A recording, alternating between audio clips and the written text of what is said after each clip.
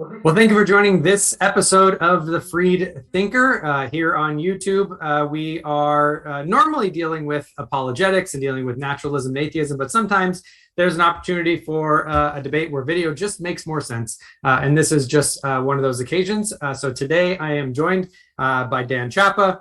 So Dan, thank you for joining us. Why don't you start off by telling me a little bit about yourself? Thanks for having me. I've been looking forward to discussing libertarian free will and determinism with you. So I'm Dan Chapa. I'm a Southern Baptist. God saved me when I was really young.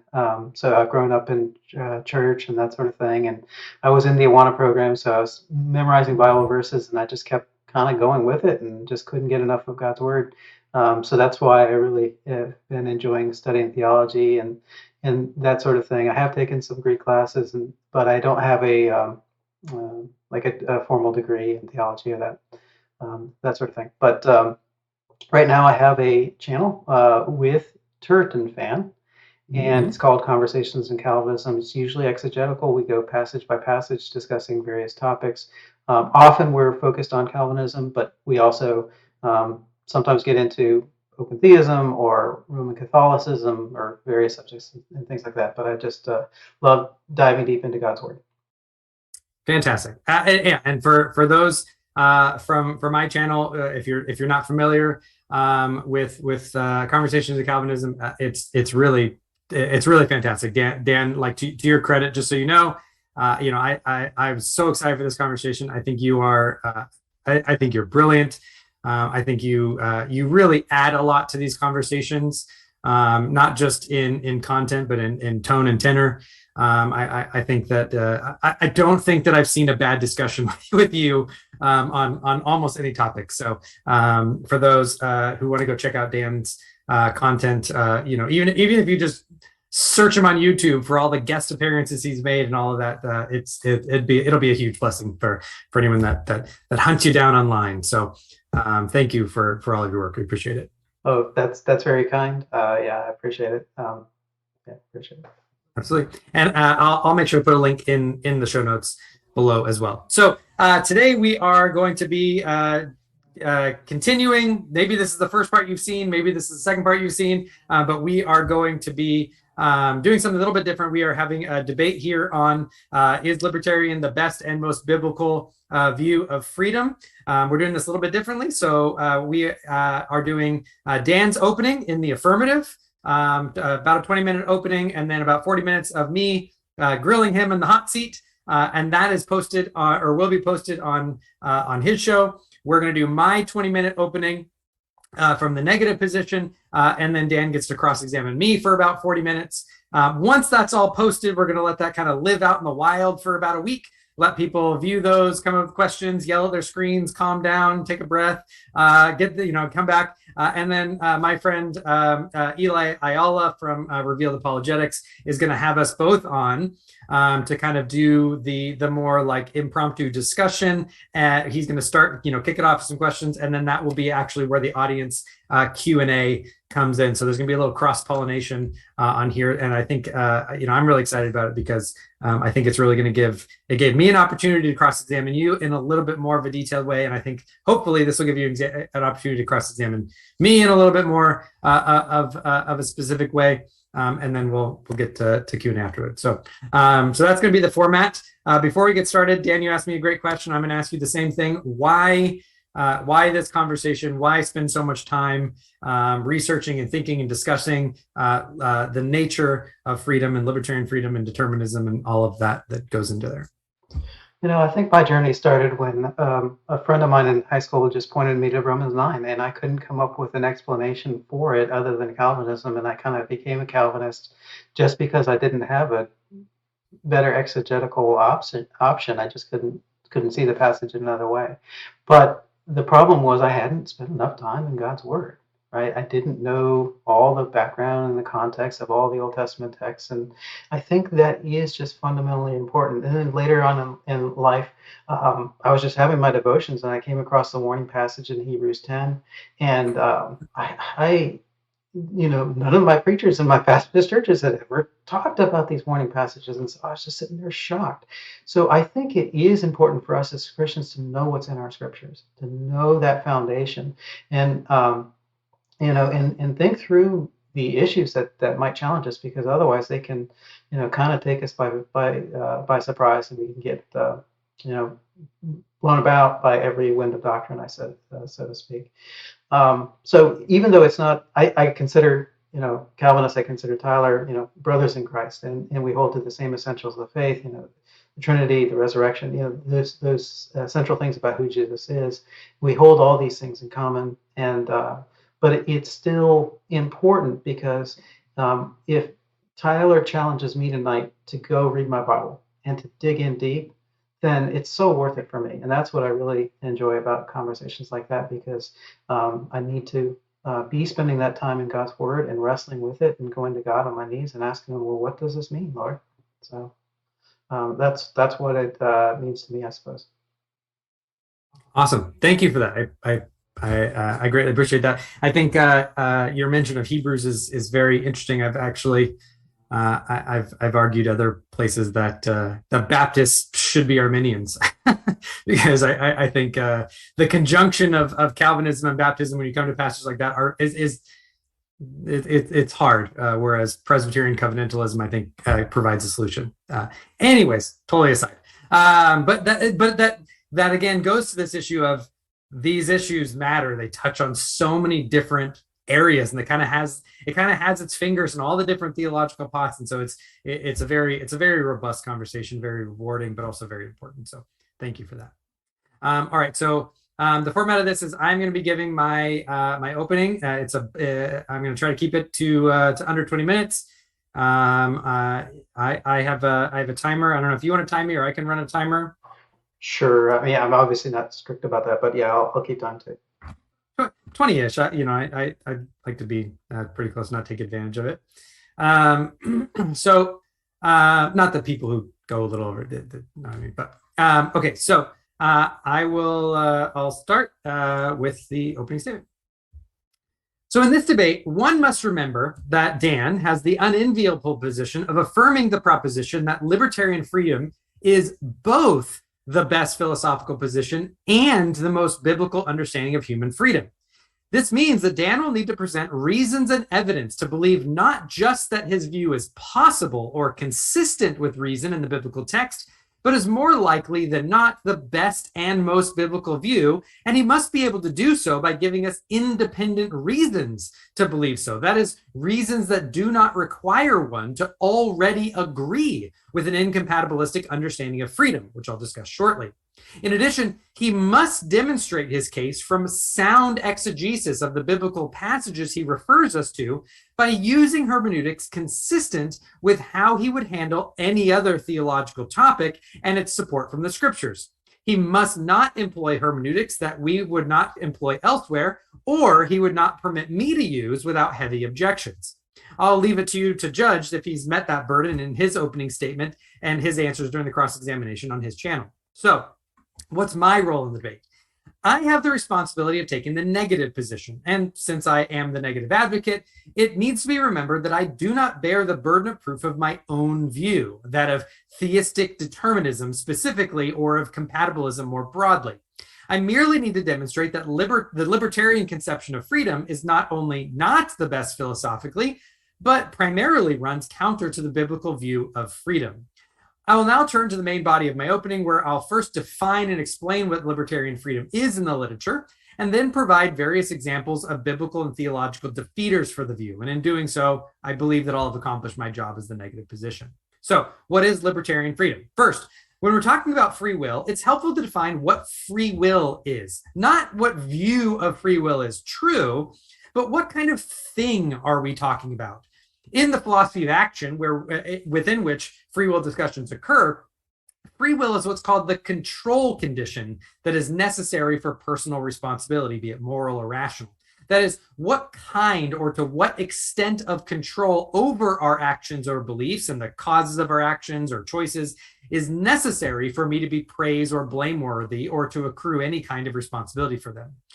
There are numerous conditions that we can discuss. For example, there's epistemic conditions for responsibility, which says that I must know or be in a position to know or should know certain things in order to be responsible. So free will is specifically the control condition. So we must remember that whatever view of freedom one advances, they're speaking only of what is necessary for a minimum control condition to maintain responsibility, but that alone isn't actually going to be sufficient to robustly explain responsibility, and that's okay.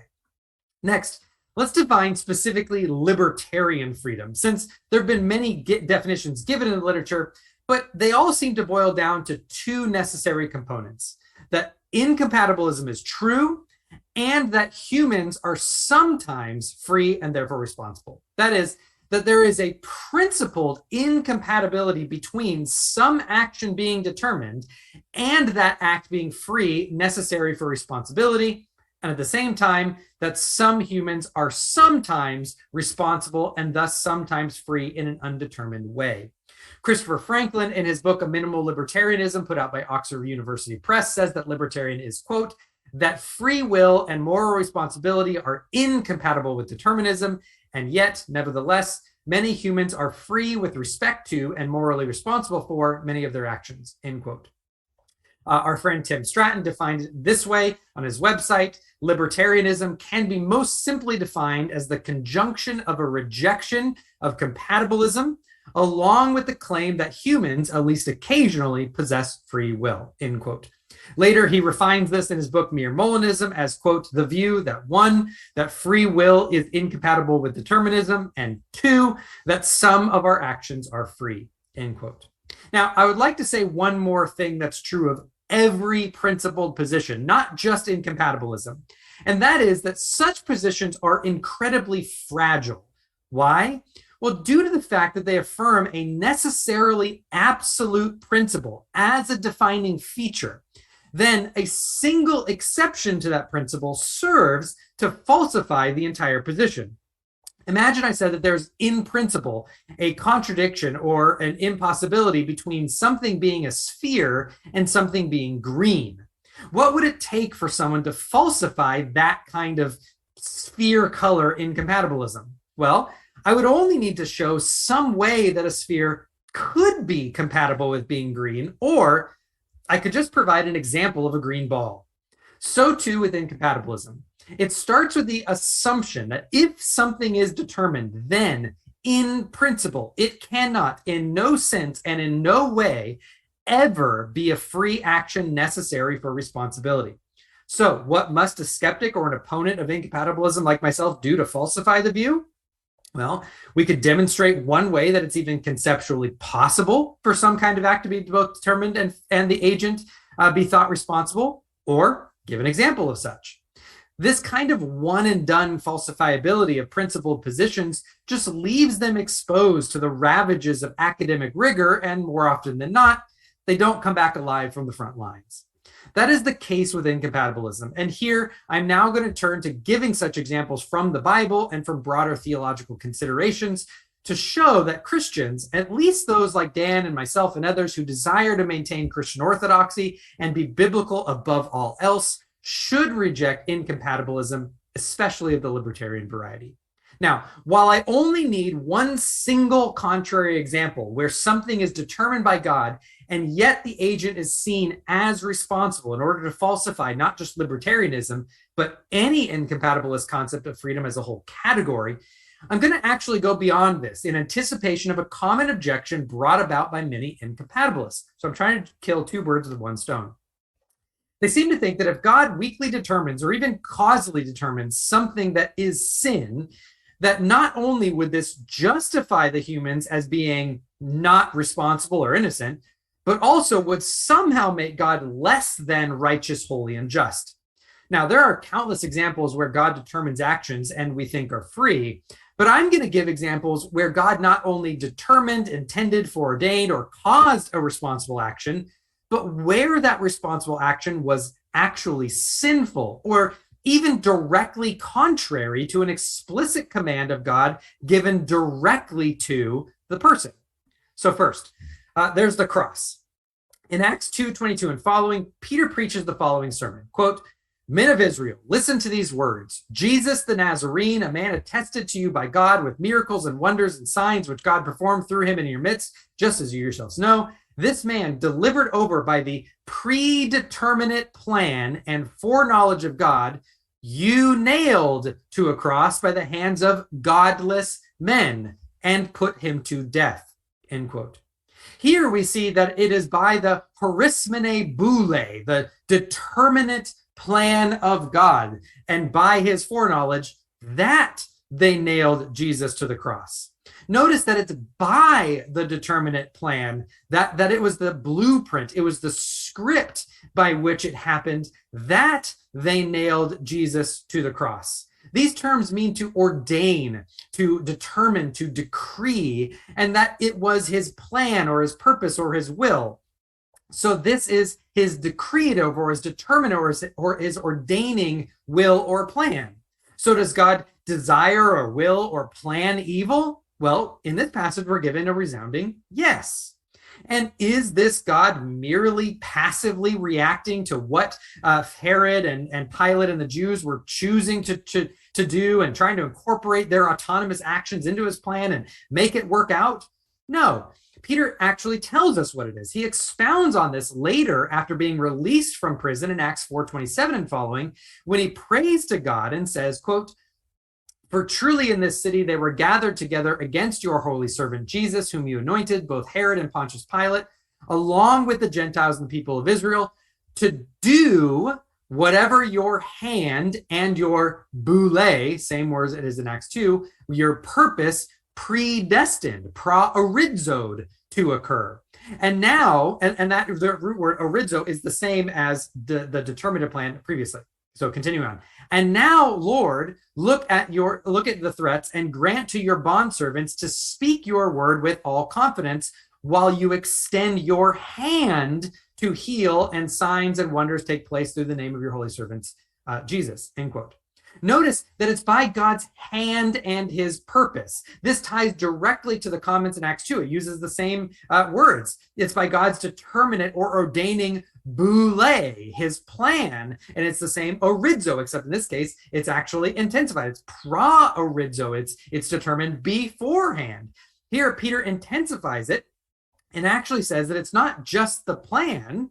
Remember, grammatically, it's that what is predestined is not the plan that was predestined, it's that they do what was predestined. Their actions is actually what his hand predestined to occur. It's not the plan was what his hand predestined to occur. You have to get the grammar right. Now, God's hand in this case is active causality. God's hand is always an intentional exertion of power by God in the scriptures to bring about an action.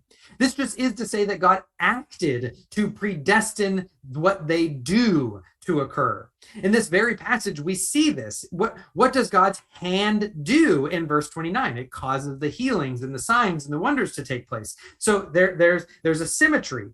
The non-Calvinists, the non-determinists, and the incompatibilists would have to say that in one sense, the hand is this passive plan thing. It's not actually a causal source, but in the second one, his hand is acted in causing the healing, right? They need some type of symmetry breaker that's not ad hoc. Now, or they would have to say neither of them are him being active, which is also a strange position to be in. Now ask yourself, if God is acting directly to causally bring about something, can he be prevented from accomplishing that purpose? And Peter continues. Notice that Peter appealed for God to grant them to be bold. That is, to change their heart, to change their affections, their desires, their internal intentions with the outcome of being brave, choosing to be courageous. Now, do we look at Peter and John and admire them for being courageous in the face of the Sanhedrin and the persecution they're experiencing? Of course.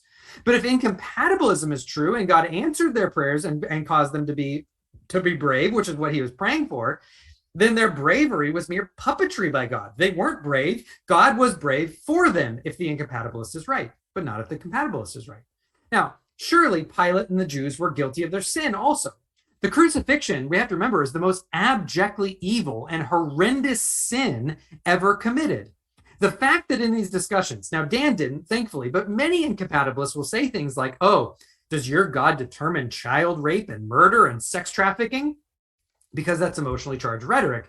but it shows that they haven't really considered the weightiness of the cross. And what happened? The cross is deicide, the state-sponsored conspiratorial murder of the second person of the divine Holy Trinity, the only truly innocent human, the Son of God in the incarnation.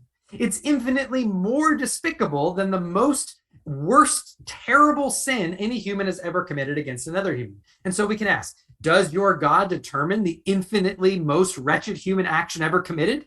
And Peter's response is absolutely, by his own hand and decree. Next, we can look at God and Pharaoh. In the Exodus cycle, in the Egypt cycle in Exodus, we're told repeatedly that God will or does harden the heart of Pharaoh.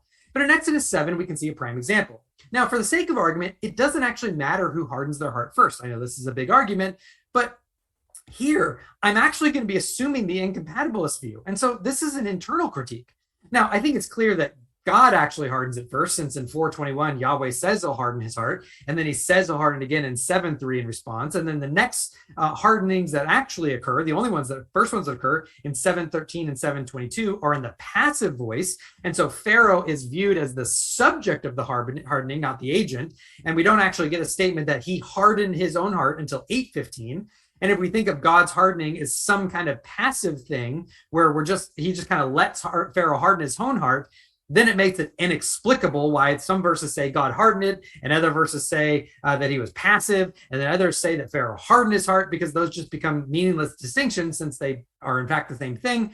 But even if Pharaoh hardened his own heart first, and we stipulate that, and so God's hardening is therefore retributive or judicial hardening, it doesn't matter the argument. Why? Because we're told expressly that God gave Pharaoh the command to let the people go in chapter 7.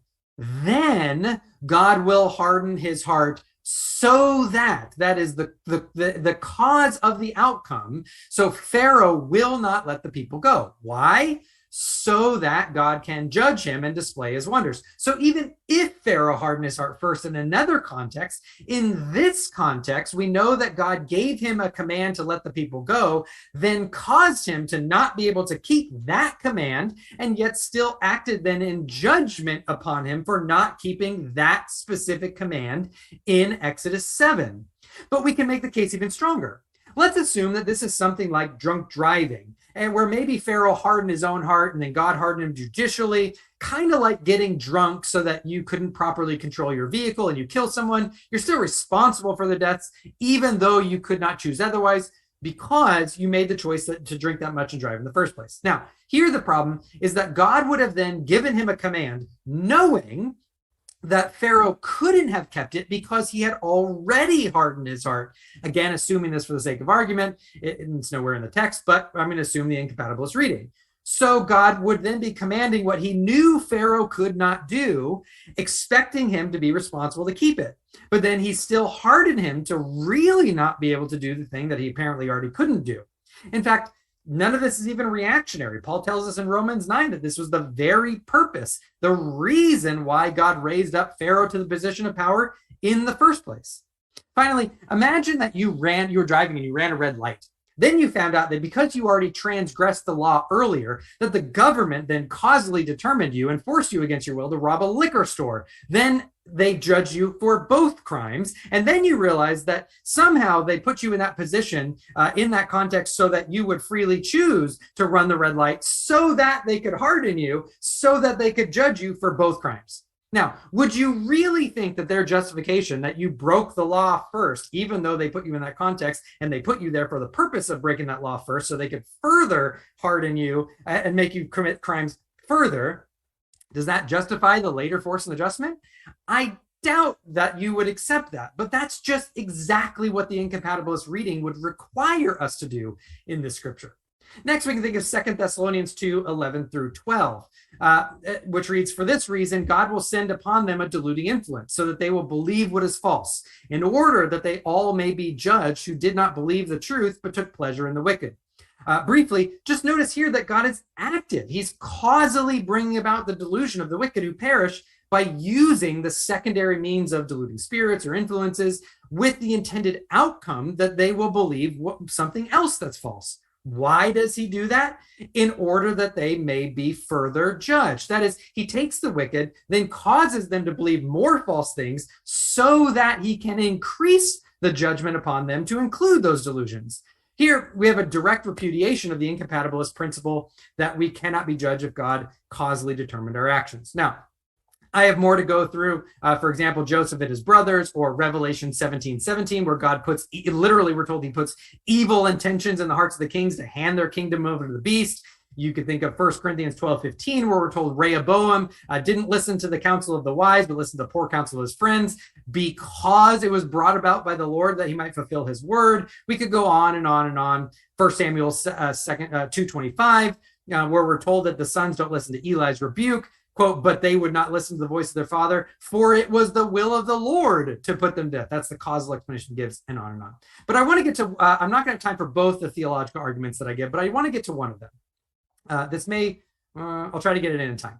So first, the argument that I want to give is an argument from inspiration. Now, Dan and I both affirm verbal plenary inspiration, the understanding that God has inspired every jot and tittle, every word and syntactical construction in the original text of the biblical authors, but that's not done by some type of mystical dictation, that they're in a trance that circumvents the agency of the human author, nor is it some type of aesthetic inspiration like Shakespeare being struck by a sunset or writing a poem about it. Now, I take it then that Dan and I would both agree that God has, properly speaking, determined the content of his own word, such that we can properly call each and every word contained in the scriptures God's word. It's attributable to God in a way that, say, the words of Tolstoy's War and Peace are not.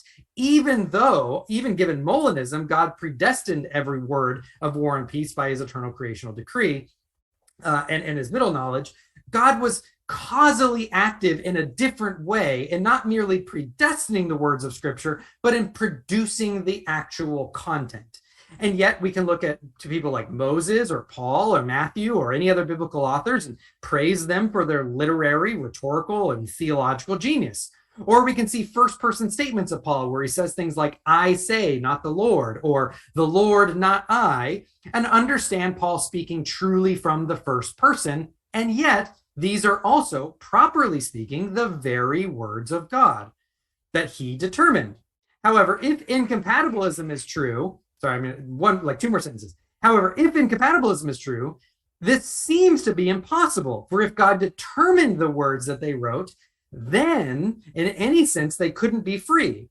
But then they'd be nothing more than hypnotized meat puppets or flesh robots forced to write what they did, no more praiseworthy than the factory machine that stamps out the latest best-selling novel. Now, notice that this argument doesn't prove incompatibilism is false, but it does show that there's a very high price to pay if you want to affirm it, either giving up verbal plenary inspiration or admitting that they were not free and praiseworthy and they were, hypnotized meat puppets or flesh robots. So with that, I did have one more argument, but I don't think we'll get to it. I think that I've shown that incompatibilism as a principled position is too fragile and it's easily broken by simple examples from biblical facts and theological reflection. Thank you so much. Thank you for that speech. That was really excellent. I appreciate it. Thank you. So I take it there was three main points to address here. So there's the cross, hardening, and then inspiration. So let's start with the middle one first, the hardening of hearts. So do you at least grant for the sake of argument that there's a possibility that this is a sort of judicial hardening, a punishment for past sins? And is that where your drunk driving example kind of came in? So I don't have a problem with judicial hardening, right? Because I think that even on a deterministic scene, God can sovereignly decree that for some outcome, the means by which something outcome is a judicial hardening. So I don't have a problem saying it's a judicial hardening. And that's why I said in the argument, even if I grant any incompatibilist reading of this, judicial hardening, he heard it first, its response, whatever it is, all of that's inconsequential to the actual argument that's being made that God is causing Pharaoh to not keep a specific command that he gave and then judging him for not keeping that specific command, even though God had done something to cause him to not be able to keep that command. Okay.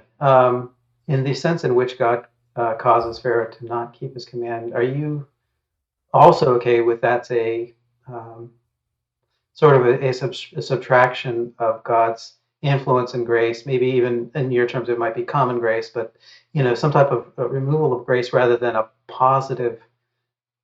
In other words, do you take issue with the idea that God took a good person and caused him to do evil, right? Like Pharaoh wasn't a good person; he just kind of let Pharaoh's evil run its course. Are you okay with that? Yeah. So I mean, I think that one of the things that God does when evil happens is he simply withdraws his preserving grace, his common grace, right? So I mean, this goes back to the idea that sin really is like gravity on a totally depraved nature, right? So God doesn't need to do anything. It's not equally ultimate, if I can use that language, for God to determine some evil thing to happen in the same way that God would have to determine, say, salvation or something good, right? God doesn't have to be. It can be a withdrawing of grace to cause it, but it's still a cause, right? I can withdraw air from a room, and that effectively causes the cooling of the room. Yeah, I gotcha. So, and just one more broad question on hardening, I suppose, would be that it would be totally different context than especially if we grant judicial hardening, it wouldn't apply to a situation like, let's say, the Garden of Eden, right before the fall. If it wouldn't be appropriate for Adam to be hardened, and that's the reason why he falls into sin, right? Like, because that would be a punishment for some previous, and there was no previous sin.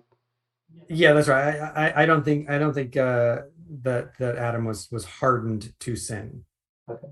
So now there's something specific you said about hardening here. I have a note. It's that there's a command that Pharaoh violates afterwards, and there's definitely a sense in which I agree with that. But I just want to clarify one point. So this isn't like a new command, right?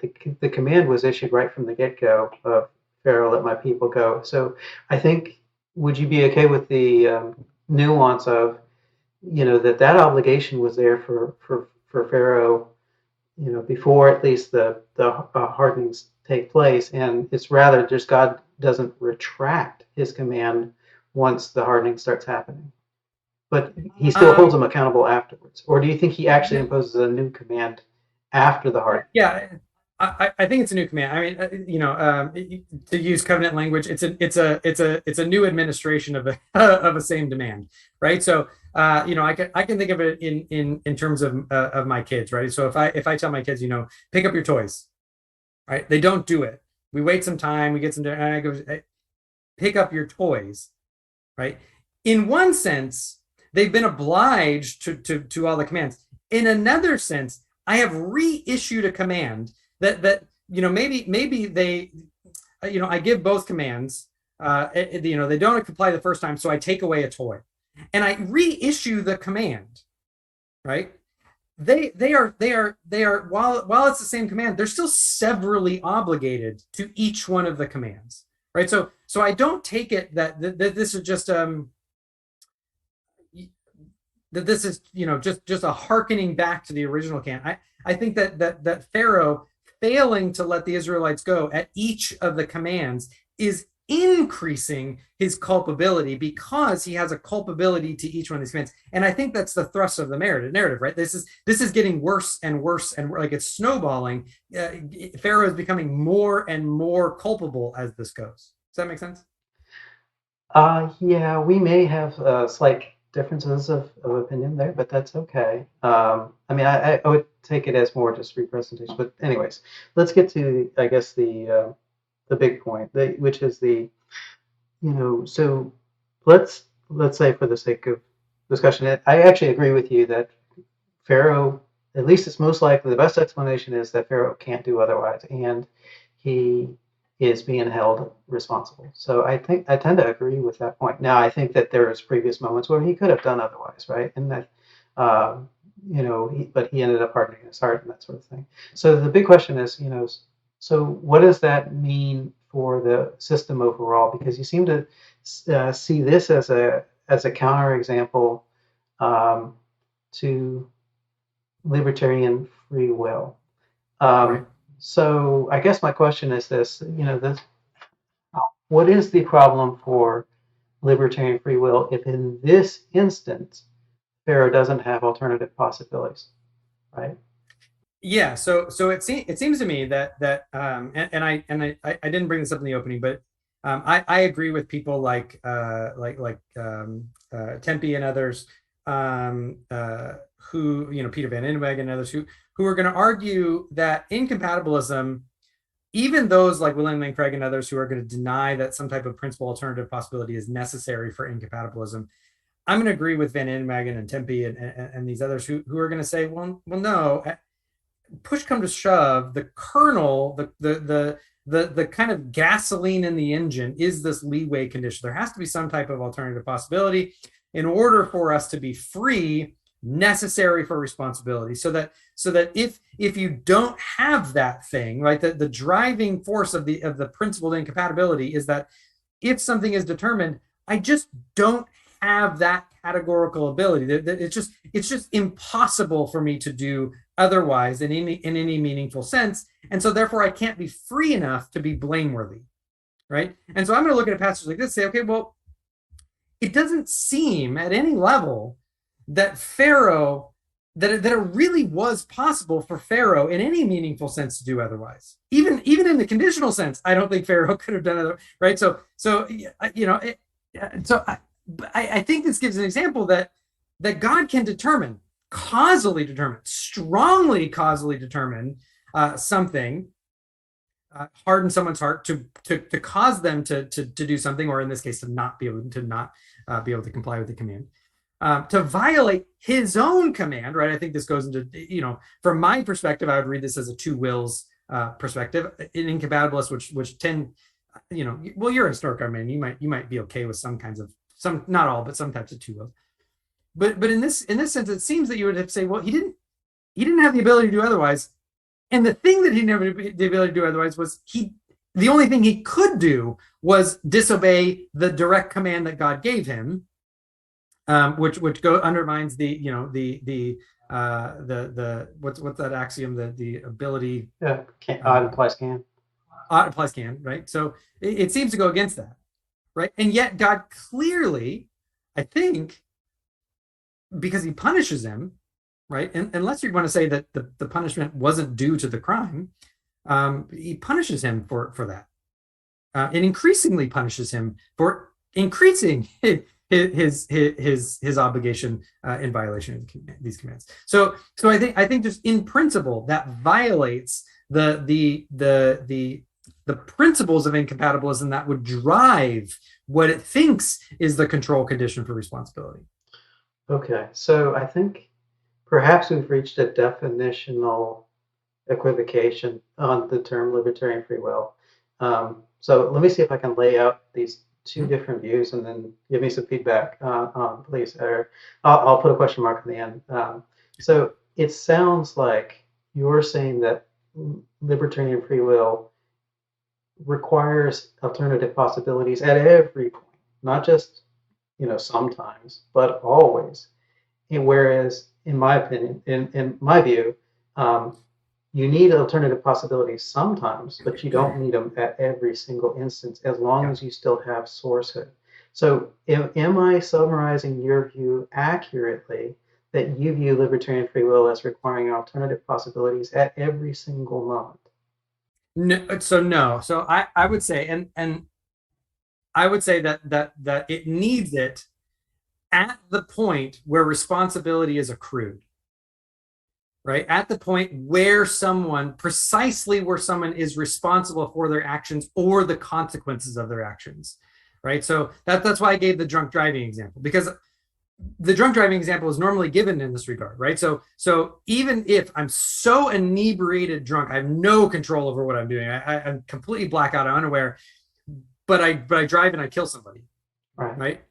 I'm still responsible because in the causal chain where my responsibility for the consequences happened, I was in a position where I could drink that much and choose to drive or whatever it was, right? So that there was a point where I did meet the threshold for control so that I'm responsible for it. So, what do you make of Robert Kane's position, where I mean, he's a very famous libertarian philosopher, but he holds to this idea of will setting, and so he says that the drunk driving analogy is an analogy for a personality, right? So we have these important moments when we have character forming moments and we make choices, but they do form our character, and in that sense, we hurl ourselves like a drunk driver, that sort of thing, and we Yeah. do set our personality such that we can't do otherwise without revisiting some top level assumptions. Do you disagree with Kane's analysis that there's such a thing as will setting, and we can literally get set in our ways? No, because yeah, I mean, you could do that all under a conditional analysis and a reasons responsiveness and a guidance control. I mean, you could do all those types of same things. Sure. The reason why I pointed out for Pharaoh, and this is why I said, is because it seems that the narrative goes beyond that, though, right? The narrative seems to say, and this is why I gave the example of, let's of running red light, right? And then the government comes along and says, okay, you find out later, the government says, okay, because you ran the red light, we have this, brain control ray, right? I can't say magic because I don't think God works in magic. But we have this brain control ray that causes you to sin more, right? That causes you, now that you've done this, we're going to judicial harden you to go and rob a liquor store. And we're going to hold you responsible for both those things. And you come to find out the only reason you ran the light in the first place is because the government decided, that same government agency decided to put you there in that context, knowing that you would run the red light for the purpose of now you would be their guinea pig so they could try this judicial hardening so that they could, right? So my question is, okay, the libertarian reading, in order for Pharaoh to seem blameworthy, would have to say that type of thing, given incompatibilism, is a just way to hold people responsible. That level of freedom is valid to hold people responsible like that, right? That just seems to come out in the wash of the conjunction of what's happening in the Pharaoh story with libertarian freedom as the assumed reading. Yeah, so I mean, my own view, and I need to put a question mark on this, but it would be that sourcehood is the necessary condition for responsibility. So I guess that rules out causal determinism, but it doesn't require alternative possibilities. But alternative possibilities is the condition necessary for free choice. So there might be times where you just have sourcehood and you have a willingness and moral responsibility, but if you don't have alternative possibilities, like in the case of Pharaoh being hardened, you're still responsible because of sourcehood, because sourcehood attaches to responsibility.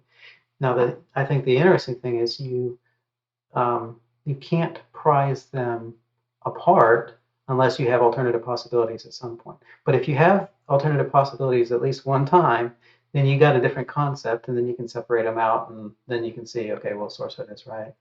Anyways, I need to put a question mark on that. No, I mean, I think I know where you're going. Without a question, I think I know where you're going. I can respond to it, right? So my first response would be, well, I think that without the leeway condition, right, without some type of meaningful concept of principle of alternative possibilities, and I'm not the only one to say this. Again, I'm not the only one to say any of this. Like I'm not a scholar. I'm not new in novel. I'm regurgitating lots of things that I read. So is that source incompatibilism without the leeway condition, without the principle of alternative possibility, just is inconsistent source compatibilism. And so, without going too far into that, I think that that's a viable response. The other response would be, well, I still come back to the question of, okay, but even if Pharaoh, right, even if we grant the assumption that Pharaoh hardened his heart first, again, I see zero exegetical reason to think that, but let's, just for the sake of argument, let's say that that's the case, right? does that still warrant as a means of freedom, as a necessary condition for responsibility? Does that still warrant God coming along, right? So in one sense, we can say, okay, in the drunk driving incident, I had this principle of alternative possibility. I remain the source, and I'm blameworthy if I kill somebody, right? But it seems to me that that analysis kind of remains passive, right? It remains neutral. There's no other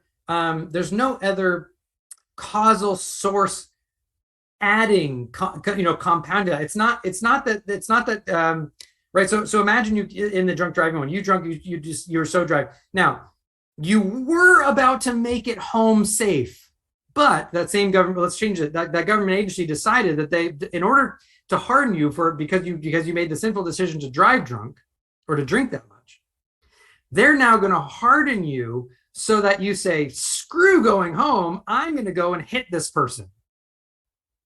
Right? That to me seems to mitigate your responsibility for the second part of that action, if incompatibilism is true. Right? Because now, if incompatibilism is true, I now have not just my own decision as the causal determining factor of the consequences. I'm back to having something outside of me, prior to me, causally determining my actions to create to choose this evil thing, right? Because in Pharaoh's example, it's not just the outcomes were bad, it's that he continued to choose to do something bad, and it was by this outside causal action, this outside cause of God hardening him, that he chose to continue to do this evil. So the drunk driving one, in order to make it analogous to Pharaoh, you'd have to have this, I don't know, big brother government agency coming along and saying, okay, well, I'm going to actually cause you to choose to do this sin. And it seems to me that the normal way that, say, the drunk driving shows the incompatibilist position breaks down when you do that. Well, so I guess well, actually, I think if it interfered with Pharaoh's sourcehood, I would agree with you. But in essence, Pharaoh's the evil actor that's already set himself in that wrong path, and God just kind of removes the obstacles or grace or that sort of thing. But exegetical question here, right? Really fast, just before I lose that thought. We'll come back to exegetical question really fast. And I know this is your cross examination, but I'm just so curious. Go for it. Because it seems what you just said is that there is a case in which God can determine the actions and we're responsible, right? If I'm evil first, God can determine me. I cannot do otherwise. I'm not able to do otherwise, but God can determine me to choose evil, and I'm evil. God's not evil, and I'm responsible. It certainly is the case that we, I hold that we don't need alternative possibilities, and that maybe in the hardened case that Pharaoh didn't have alternative possibilities, and it's probably the best explanation. I agree with that. That seems to be exactly what Romans 9:19 says. So I agree, but isn't that an example of it's just not possibilities. It's now actually the conjunction of God determining something, causally determining Pharaoh to do something, and Pharaoh's response. But that just is the conjunction of something being determined and free, is it not? No. So that's why it's so important that it's a subtraction of grace and just allowing Pharaoh's evil decisions to just have their sway, because that's what leaves the sourcehood in place, I think. And I think this verse might help a lot, right? So if you have is this your exegetical question? Yeah. Well, just real quick. So I think this is highly contrastive to your police example. I think actually sounded really close to an entrapment case. But let's look at this. So can you read, if you have a Bible handy, can you read Exodus 3:19? All right. So Exodus 3, just 19? Yep. Okay. But I know that the king of Egypt will not permit you to go except under compulsion. Right. Okay. So do you agree that the compulsion is probably referring to the plagues that are going to come up, where it's going to get pretty dramatic pretty soon, right? Yeah. I take it that this is an influence compulsion. This isn't a God. God isn't going to, in the same way that God causally hardens his heart. I don't think God is going to cause him to let him go. I think he's going to just under influence compulsion. Yeah. I mean, it's pretty close to Gundo at the head, right? I mean, we're talking about killing kids, and anyway. Okay, so and do you also agree that that God is saying that unless these very dramatic signs and plagues happen, that Pharaoh isn't going to let the children of Israel go? Yes. Okay, and so when Moses first comes, and I mean, I'm sure he was acted in a very commanding voice, but he didn't come with the plagues at first. He just says, God says, let my people go. That God already knew that Pharaoh's just going to say no, right? Yeah, because because Pharaoh was an evil man and didn't want to let the people go. Right, and do you agree? Of course, I mean, this is just the biblical narrative, but doesn't Pharaoh respond, well, who is God? I don't know that God, him, and go make bricks without straw. Isn't that Pharaoh's response? Yeah, who's God? Essentially, the entire narrative is actually a polemic between Yahweh and the gods of Egypt, with Pharaoh being, the incarnation, or the high incarnation of Ra as the sun god, the one who controls Ma'at throughout the land, right? So this is basically one God saying, who the hell does your God think he is? Yeah. Okay. Well, okay. I mean, it looks like I have maybe 10 minutes left, so I do need to shift gears because you had two other very strong arguments that I need to address. So let's hit inspiration really quickly. Okay, so in your view, determinism is absolute, right? Everything is determined. So not just the writing of scripture, but the writing of every book ever, right? Mm-hmm. Okay, so doesn't that indicate that the inspiration of scripture is not just a matter of determinism, but some special action of the Holy Spirit? Mm-hmm. Okay. Yeah. So this is why, I mean, this is actually a nuance that I think is important when you understand incompatibilism, is that just because something is determined, it doesn't mean that this is why I think that it's uncharitable when people say, like, some Molinists say, oh, well, EDD just is causal determinism. And I'm saying, well, no, we actually can be rather agnostic about the mechanisms of determinism. We can know that something is determined without actually thinking that it's causal determinism. So this is where I would say I think that scripture is causally directly determined by God, whereas God can determine something in a more weak sense by providence, predestination, decree, all that kind of stuff, and another sense to come about by all these other means. But yes, I think that God is directly and immediately causally determining the outcome of every single word and syntax, every jot and tittle of the scripture, so that every word in the scripture is God's word. So it's kind of like double, like it's determined in the normal way, and then it's also determined in a very special, specific action of the Holy Spirit. Okay. Sure. In the same way that we could say, at least from within a Reform perspective, we could say, well, God has determined all things, right? But in one sense, we also say that God has predestined the elect, right? And in that sense, he very actively he is the means, right? Right. So in some cases, he just decrees the means under natural providence and personality and all that kind of agency, all that kind of stuff. That just is the means. But in some cases, God is the means by which something is brought about, right? So those are two different types of. So both are equally determined, but the means are different, right? So a stroke is equally as fatal as a gunshot wound to the head, right? But those are two different actions, even if both are fully fatalistic in the fatal sense. So why doesn't that parallel the situation for the Molinist who says that God is providentially arranging everything, right? Yep. Including the writing of scriptures.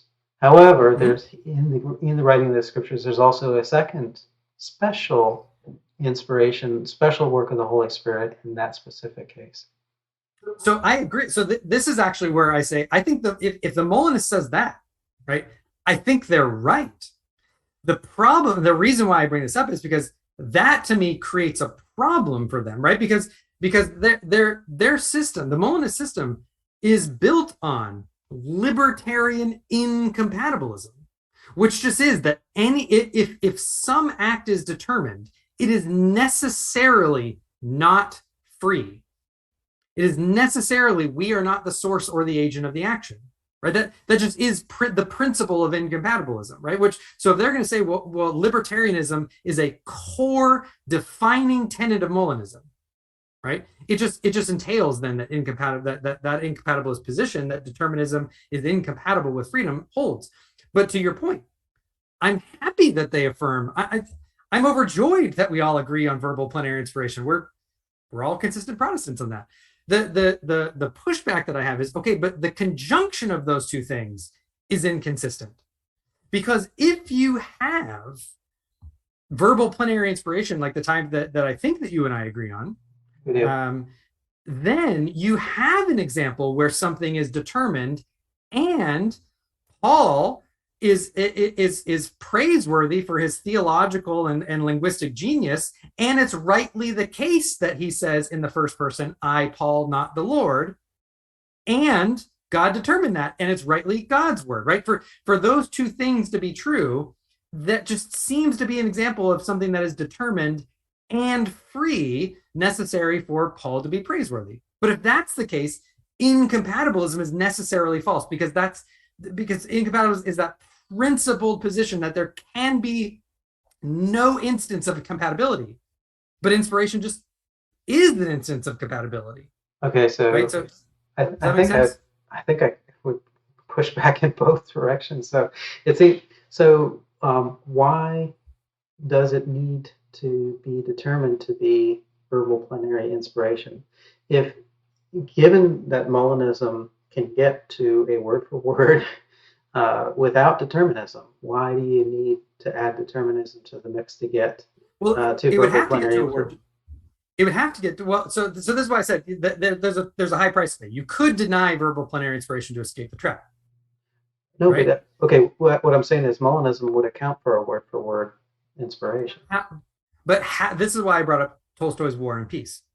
How would it, without going into causal determinism, how would it account for the verbal plenary inspiration of the scripture being God's word in a way, without going to causal determinism, that's different than God equally predestined on a Molinistic scheme every word, exactly the word in this actual world of Leo Tolstoy's War and Peace? Because how are those two things different? Because God knows that if I inspire, let's say, Paul in this way, then Paul will write these words. So what does it mean to inspire Paul to write? I write this, not the Lord. Yeah, so that's an excellent question, and I'm going to say that I'm not 100% sure. I agree with you that it's not that liberal sense of looking at a beautiful sunset. It could be something as simple as the Holy Spirit just bringing back memories, preserving from error. I don't know. I don't think we know.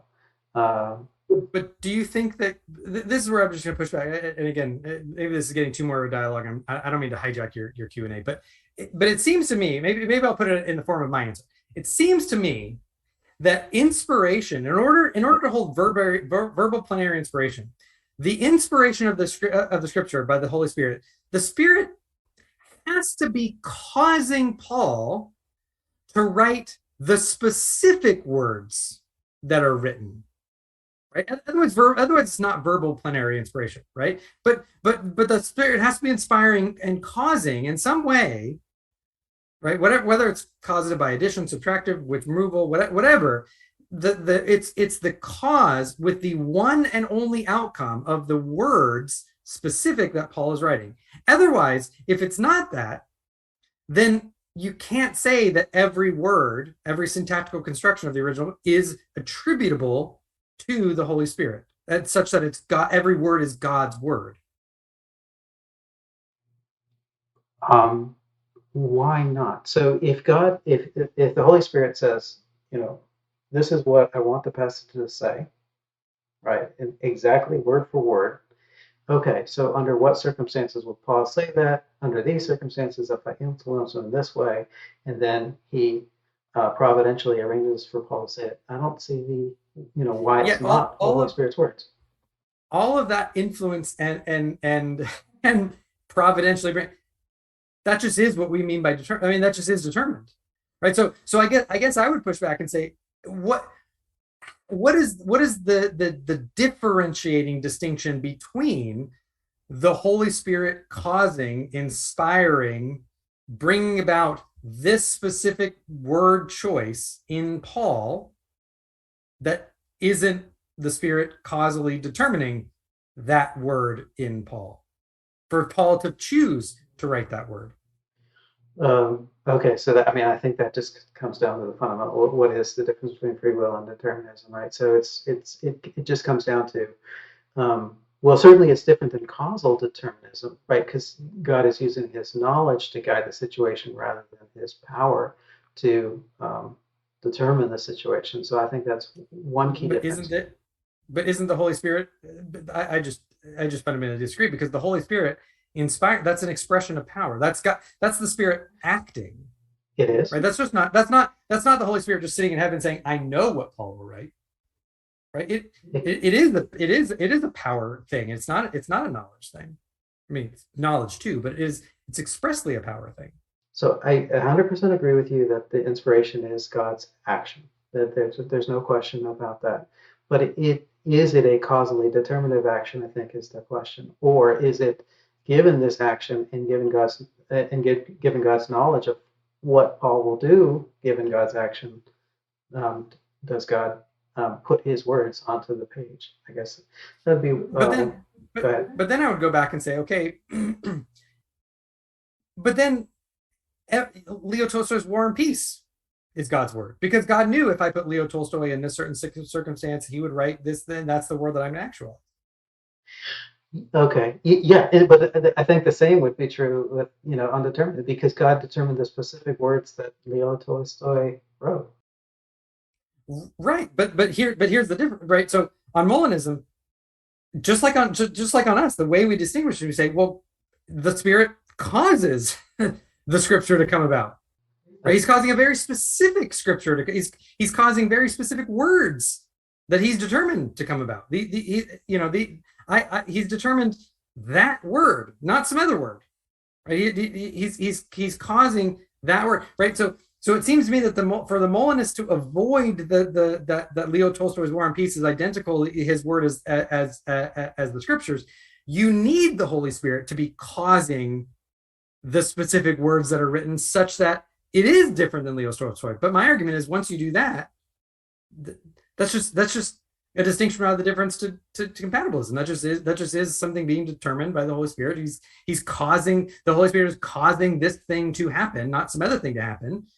Right? He's determined what the outcome is going to be. He's causing that outcome, not some other outcome. That's just causal determinism. And yet, in order I don't think anyone's going to want to say that, well, Paul was just a brainwashed flesh robot. And so it just seems, in verbal plenary inspiration, we say, well, they still wrote freely among from their own backgrounds and knowledge and personalities. That's why you get very different grammar in John than in Hebrews. And so we just say that this is something that the Holy Spirit has causally brought about, is causally determined, and the authors are praiseworthy for their literary and rhetorical and theological genius. And Paul can meaningfully say truly and accurately first-person statements, and yet those first-person statements made by Paul from his sourcehood can equally be attributable as God as his very words. So I'm out of. Well, actually, I might have a minute left, so I'm going to ask one question. This is probably my last question. Okay, I mean, I disagree, but I've already stated, so I don't want to just repeat myself. But let me ask the other side. Okay. Let's say, for the sake of argument, that you're right, that this is a case of determinism, that inspiration is a case of determinism.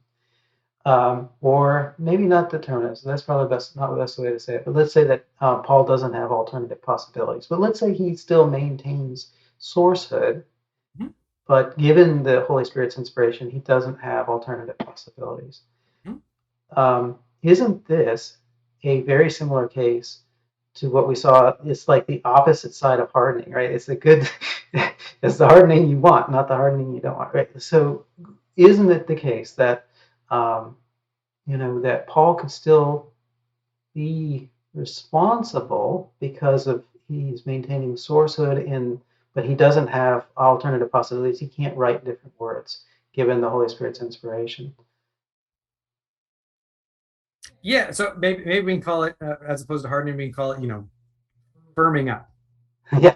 I don't know. There's, nice way to put it. Yeah, but to me, see, the reason why I looked at Pharaoh, I looked at this one is because I think, well, those just run contrary to incompatibilism, right? I mean, I think that compatibilism runs along sourcehood lines, right? Because I hold a kind of a Fisherian or Fisher and Bravizzo type of view, where I'm going to say, okay, well, the way that something is brought about, the secondary means that God uses, that He determines, just is via my agency and my sourcehood, right?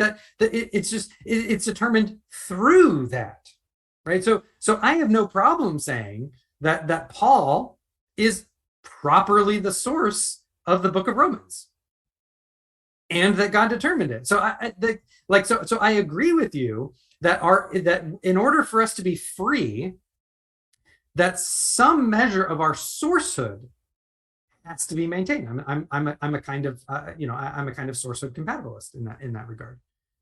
I'm okay with that. I just think that sourcehood is not incompatible in principle with determinism, because I don't think that a principle of eternity is necessary at any point along the chain. Interesting. Okay, I mean, that is my time. I'd love to just keep trucking, but yeah, that is my time. So I'll leave the cross-examination at that. And I appreciate the discussion. It's really good. Thank you. I appreciate it. Great questions. Really, really, really, really good. So we are going to end it here. So for those who just finished this, if you haven't gone to Conversations in Calvinism and seen Dan's opening and my cross-examination, go do that right now. Right now, or at some point, at sometime. So today is the 21st. I don't know. We'll post this sometime over the next, today or tomorrow or something. Sometime in about a week. Depending on how we can get, sometimes these schedules are hard to arrange, and we have multiple people getting. It was hard for us to arrange, just to get delayed like 2 months. My bad. That was my bad. When it gets arranged from Eli on Revealed Apologetics, that will go live. And so please, as you're watching these, think of your questions that you'd like to ask and submit. I think Eli takes super chats. So if you need to start saving now, save your milk money for that, to get your question asked. But we will see you over there. So thank you very much, Dan. I really appreciate you. I appreciate all your work, and I think the world of you, and I appreciate this discussion. So thank you very much for coming on. Thank you, brother. I really appreciate it as well. All right. Have a good night. God bless.